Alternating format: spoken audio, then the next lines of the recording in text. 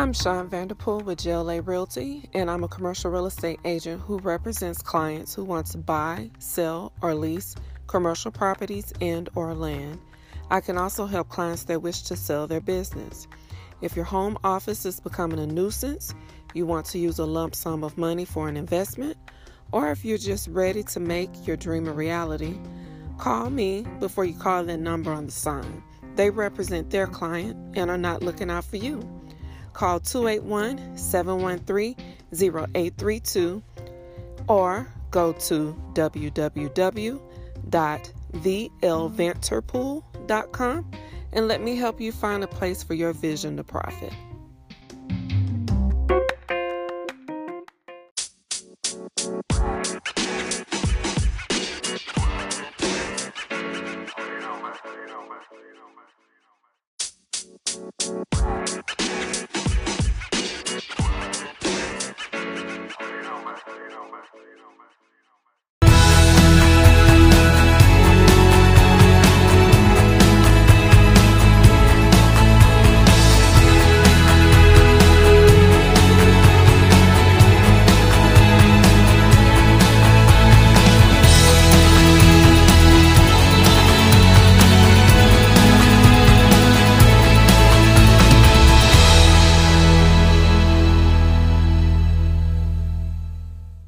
Welcome to this week's episode of Denim and Blazers. I'm here with Mr. Francis. How are you? I'm doing well, Sean. How are you? I'm good. You want to tell them about yourself? Sure. My name is Francis Ebenson, and by trade, I'm actually a process engineer, chemical engineer. But I have a passion for finance. Okay. And that is what, for many years now, I've been researching, educating myself, getting better at it, and educating others also, because I think it's a very important aspect that we need to get a handle of. And I actually self-published a book on Amazon. It's called The Simple Strategies for Financial Success. Okay. So, yeah. I've seen one of the spreadsheets. Oh. It's part of my homework as we speak. Is this your passion, the finance part, or do you like doing the finance part? It's a passion of mine. Okay. And I spend quite a bit of time educating myself, because I believe these are the tools that would give us freedom. Right? The better we understand the financial part of our lives, the quicker we can get to a point where we're financially independent. Which, for the most part, that's what everybody wants to do. We don't want to spend our lives working and living paycheck to paycheck. Right. So we figure out ways that we can accelerate our financial status to that point where we have some type of independence. Now, financial independence does not mean you stop to work. It just means you get to a point in life where you're not necessarily working for the paycheck, because you can settle all your bills and everything else. You work because you like doing what you're doing. Right. I like that. It's not as stressful, right? Exactly. Not living from paycheck to paycheck. So did you start researching like years ago as far as the finance part, or is it something you worked your way into? Yeah, it's something that I gradually got into. I'm originally from Cameroon, and back home, or back in Cameroon, we don't actually have credit cards. Something like the stock market that just recently started over there, so it's still at its infancy. But when I was growing up, none of those things were available. Then I moved to this side of the world, and you have opportunities to buy things on credit. You have the stock market that's out there, and even if you don't have a lot of money, you can still buy ownership of companies. So that intrigued me, and you watch the news and you see people making a fortune out there, and I asked myself the question, well, if all of these tools are out there and other people are using it, I mean, there's obviously evidence that it's working. It makes sense for me to learn more about it, educate myself. How do I handle myself financially in this new environment that I find myself in?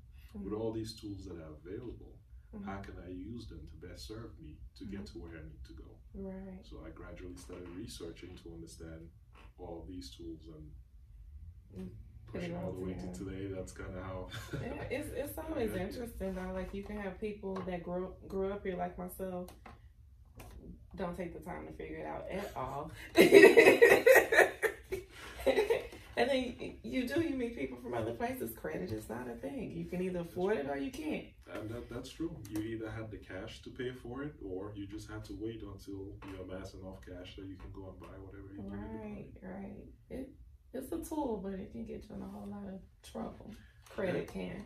That is true. It can get you in a whole lot of trouble. But the one example I'll make, I tell people there are different ways you can use credit cards, right? But what I recommend to people is to use a credit card as if it was a debit card. If you don't have the money, don't use the credit card, right? And if you look at it from that perspective, with all the benefits now that are with credit cards, for example, credit cards give you fraud protection. So if for some reason there was fraudulent activity on your account, the credit card company goes and does the investigation for you, figures out exactly what happens, and you don't lose any money that's yours, as opposed to a debit card where you may not lose money, but they freeze all of your accounts until that investigation is over and you can before you can access your money. The other thing you get with credit cards is now there are a lot of cards that give rewards, whether it's cash back, right? So imagine getting a discount for every purchase that you make, right? Whether it's a 1% discount, a 5% discount. I mean, they advertise these cards all around. Now, I'm not recommending anybody to go out there and get credit cards and go crazy with it. No. Responsible use of credit. Now, as long as you use that with a mentality of how you would use a debit card and you pay your balances off at the end of the month, you realize you're racking up points or cash back that you can use for other things that you need. Like travel or something like that. Travel, if it's one. So that's the other conversation I have with people.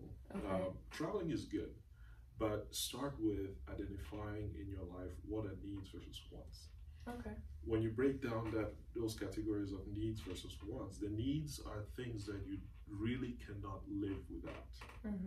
And in the book, one of the examples I point out is cable TV, for example, is not a need, it's a want. Unless if your job is a critic, a TV critic, then that becomes a tool that you need to do your job. I guess don't count. You're not getting paid. True, So when you look at it from that perspective and you break things down and identify your needs, once you satisfy those needs, everything else is a want. So when you budget to cover your needs, those are the things you absolutely have to take care of to survive. Everything else is extra, right? So with this cash back that you can get from these credit cards, you can amass that cash back and eventually maybe use that to pay your balance at some point. Or if there are additional items that you need, that's money that otherwise, if you paid by cash or by a debit card, you would not get. So these are So my objective should not necessarily be to purchase something from my points. No, that should not be your objective. Always think about the needs list. Oh, God, Okay. Do you deal with like debt guilt or anything with your schedule? With my schedule, no. I would put it this way. I would say I don't, because I understand the limitations of the society we live in. We live in a society where we're putting in 40 plus hours into work. If you consider commuting time, that's even more time again away from family. So the way I try to handle that is when I'm back home with my daughter, I make the most of that time. I immerse myself in her life, right? And if you see both of us playing together, we're like kids. I like that. That's cool. So we enjoy ourselves because that's the world she lives in, right? I may be the adult, but she doesn't understand the things that happen in the adult world. So I have to get down to her level and connect with her. So I enjoy those times. There are also other times as a parent where you have to draw boundaries, kind of teach your child what's supposed to be done versus what they shouldn't do. And of course that gets done, but I maximize the time that I have with her. That's cool. Yeah. This is, I grew up a daddy's girl. You remember it forever. So this is actually good. With your book, like, what's your main mission with it? My main mission with my book is to get the word out, get people to understand that finances, getting a handle of your finances is not difficult. The one thing I try to do in the book is to keep everything I was explaining in plain English, so you don't need any type of financial background to understand it. Because when you watch TV and you have the experts coming on, they use all these fancy words, but the average person listening to that conversation would not follow. And to me, that defeats the purpose of communication. If you're communicating to an audience, you may have that technical background, but put the information in words that your audience is going to pick up and understand, and is going to be useful to them. So that was my main aim in that book. Looking at challenges that people are going to face, or financial situations that people are going to face going throughout life. Like, first you get a job and you look at your paycheck and the taxes that have been taken out there, who's FICA. So my daughter's learning about that. I was like, what is this? It stays with you forever. It stays with you forever. And just going through and explaining how that works, how those taxes are calculated, right? So you understand that maybe if you get a job and you're making $10 an hour, $20 an hour, that's not what you're going to be taking home, right? When you have a better understanding of what your true take-home income is, then that's what you budget on, right? Because if you were to get a job where you get paid $20 an hour and you're budgeting for $20 an hour, you're going to end up short. Yeah, because it's not really 20. Because your relative FICA is going to be... I see that on the spreadsheet.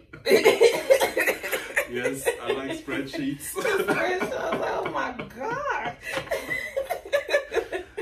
Yeah, but it's helping. It is making me more conscious. And that is excellent feedback. So things like that, I look forward to feedback like that, because that is what I want to encourage people to be more conscious about where your money is going. Right. And my message is not only about not spending money. My message is also about investing and growing your money. Right? Because if you were just to amass all the money you have and put it on your pillow or even in the bank account, your net purchasing power is still going to decrease. For example, if you look at we look at consumer goods so buying a gallon of milk, right? Buying a gallon of milk today costs more than it did a couple of years ago, right? Because of inflation. So what you can buy with $1 decreases over time. So even if you were just to leave your money underneath your mattress, you may still have $1 after 5 years, but you can't buy the same things you could with that $1 later on down the year, later on 5 years down the line. So what I encourage people to do is get into investing. Make sure that your money is at least growing faster than the rate of inflation, right? You do want to do better than that, but at least you don't want to lose your purchasing power. Now, I say this, and a lot of people think investing is for the rich. The truth is, it's not. Investing is for everybody. Investing is a vehicle through which you can make money. You can have your money work for you. Now, if somebody thinks that they don't want to make money, then investment is not for them. Right? But we all get up every day, we go to work. Right? We may love what we do, but we also get paid for it, and that's part of the reason why we do that. So yes, it's a necessary item for the society we live in. You need money to do things. So I encourage people, it's not only about cutting down expenses, it's also finding avenues to invest and grow your money. And with all this, you have to have a plan also. And when I say you have to have a plan, you have to have a target of where you want to get to. What is that goal? What is that number that gets you to your financial independence? And that's different for everybody. Right? Some people want to get to millions. Some people, it takes significantly less than that to get to that financial independence. And some of the things you can look at to define what that number is for you is just to be able to track your expenses and see, on average, what do I spend in a year? Right? Once you have a better understanding of that, on your needs, what you spend on needs. Yes, right? needs. You can plan on that. you make sure you grow your nest egg a little more than that, because you also want to do other things, right? Right. And that's not to say you cut out all the fun in life, right? Yeah. You can still do things. It's just you plan and you budget for it, Right? And if it's not in the plan or in the budget, you can add it and start saving towards it. Yeah. Okay, so that's what you're saying. Next time I want that bag, I need to have a stash for the bag. Yeah. All right. All right. So what are 2 frequently asked questions you get regarding finances? So the questions I get kind of boil down to 2 things. People want to find out how can they better manage their money, and how can they make their money grow. Okay. And I say, I'll give a brief answer to both of them. Okay. To better manage your money, first you have to know where your money is going, right? And spreadsheets. I've been getting asked on the regular. So, did you look at the spreadsheet? Yes, I looked at the spreadsheet. I'm looking at the spreadsheet. So spreadsheets are one way to do it. It works though. Yeah, you can track your expenses, and now there are a lot of apps that are out there that will track your expenses, and they can give you a summary of where you've been, where your money's been going. Then you go back to the needs list, right? And you look at your expenses, compare them to what you actually need. Figure out how much of your money are you actually spending on things that are not that important to you. Right. And when you start there, you figure out, if you define your goal, then you can start pulling away from these things that do not matter to you, and putting it towards your long-term goal, reaching that financial independence number, which it's delayed gratification, but time gets away from all of us. You know, like you have kids, before you know, they're all grown and they're walking around, running. So time passes by. We don't want to find ourselves years down the line looking back and saying, well, I should have started this earlier. Right? With investing, time is your friend, and time is your enemy. You wait too long, if you start, you're struggling. Exactly. If you start early enough, time is your friend. You have a lot of time for your money to compound in the market. If you start late, time is your enemy, because there's not much left of it. And that's the greatest, one of the biggest contributors in growth. Right? You don't have to put away a lot of money to build a good nest egg, if you have adequate time. Right. So the other thing I also talk to people about is take care of your credit. It is very important, because a lot of things depend on personal credit. Sometimes, even if you're going to take a business loan, if your business doesn't have a history of cash flow, they'll look at your personal credit. If you're buying a vehicle, they're going to look at your personal credit. If you're buying a house, they'll look at your personal credit. Sometimes if you apply for a job, they do a credit check, right? So credit is everything. So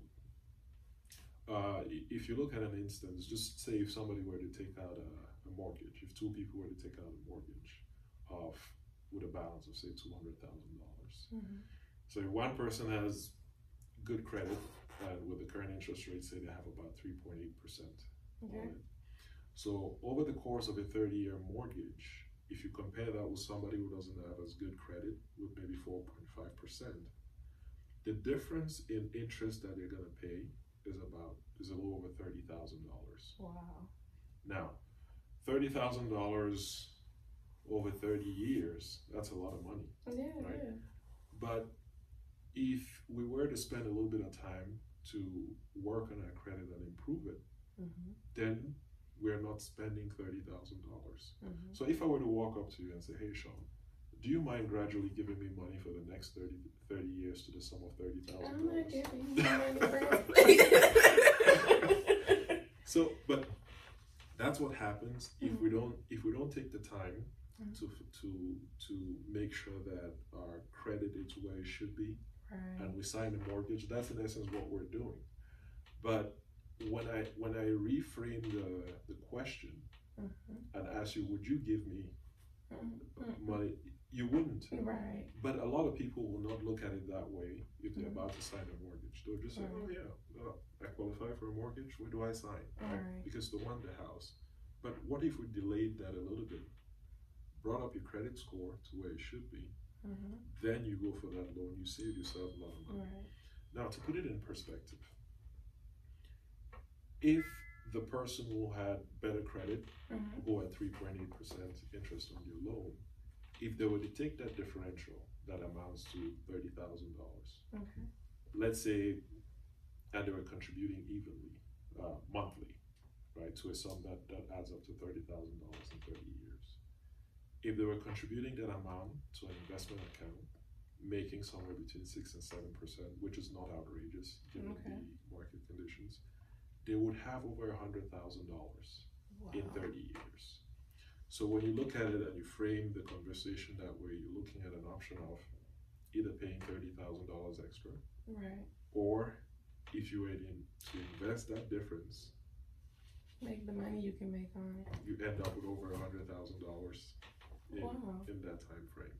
That does make you look at it different.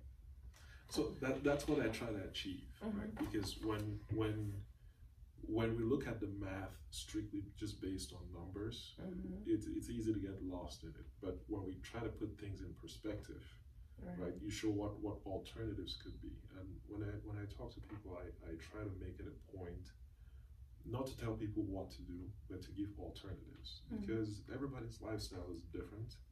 What works for one person may not work for the other. But if I provide alternatives, that may highlight items that somebody hasn't considered, or it may trigger a thought for them to find another alternative that I didn't even mention. Okay. But I just want to encourage people to, it's not difficult. When you reframe that conversation, it's easy to see where you could be going wrong. Right. So, changing your train of thought about it. Changing your train of thought, changing your perspective. Okay, so where can the audience purchase your book? My book is currently on Amazon. So if you search Simple Strategies for Financial Success, or if you look up Francis Ebenson on Amazon, it's going to come up on there. I encourage you to grab a copy. It covers items from, as I mentioned earlier, when you get your paycheck, to understand how the taxes are being taken out. If you're going to buy a house, it goes through a deep analysis on different things to consider if you're buying a house, if you're refinancing a house. It talks a little bit also about student loans, managing debt. If you have a business, what are the ways that you could invest in retirement accounts, right? Because companies have 401ks that are available to others. There are options also for those who own a business. So it talks a little bit about all of these things, but again, in plain English. And there are tables that are in there. There's some math that's in there. But I encourage everybody. I take it step by step and I explain. So some of the math that's out there, yes, I went through the steps just because I wanted to portray how it actually works. But there are tools out there on the internet that do that for you. You don't have to go through and do that manually. That may discourage some people if you. But I just think looking at the analysis of it, when you honestly start seeing the numbers, because like you said, you'll be thinking you're making $20 an hour, but you're really not making $20 an hour. And after you actually start writing it out, it's a reality check. Yeah, I have the spreadsheet on my phone. But it works, and it actually, since I have started looking at the spreadsheet, I do look at it differently. So it works. So that's good. That's good. Y'all make sure y'all go get Francis' book. Figure out how to do the spreadsheet. It does work. I appreciate you being here with me. Thank you for having me. Thank you. I'll see y'all next time.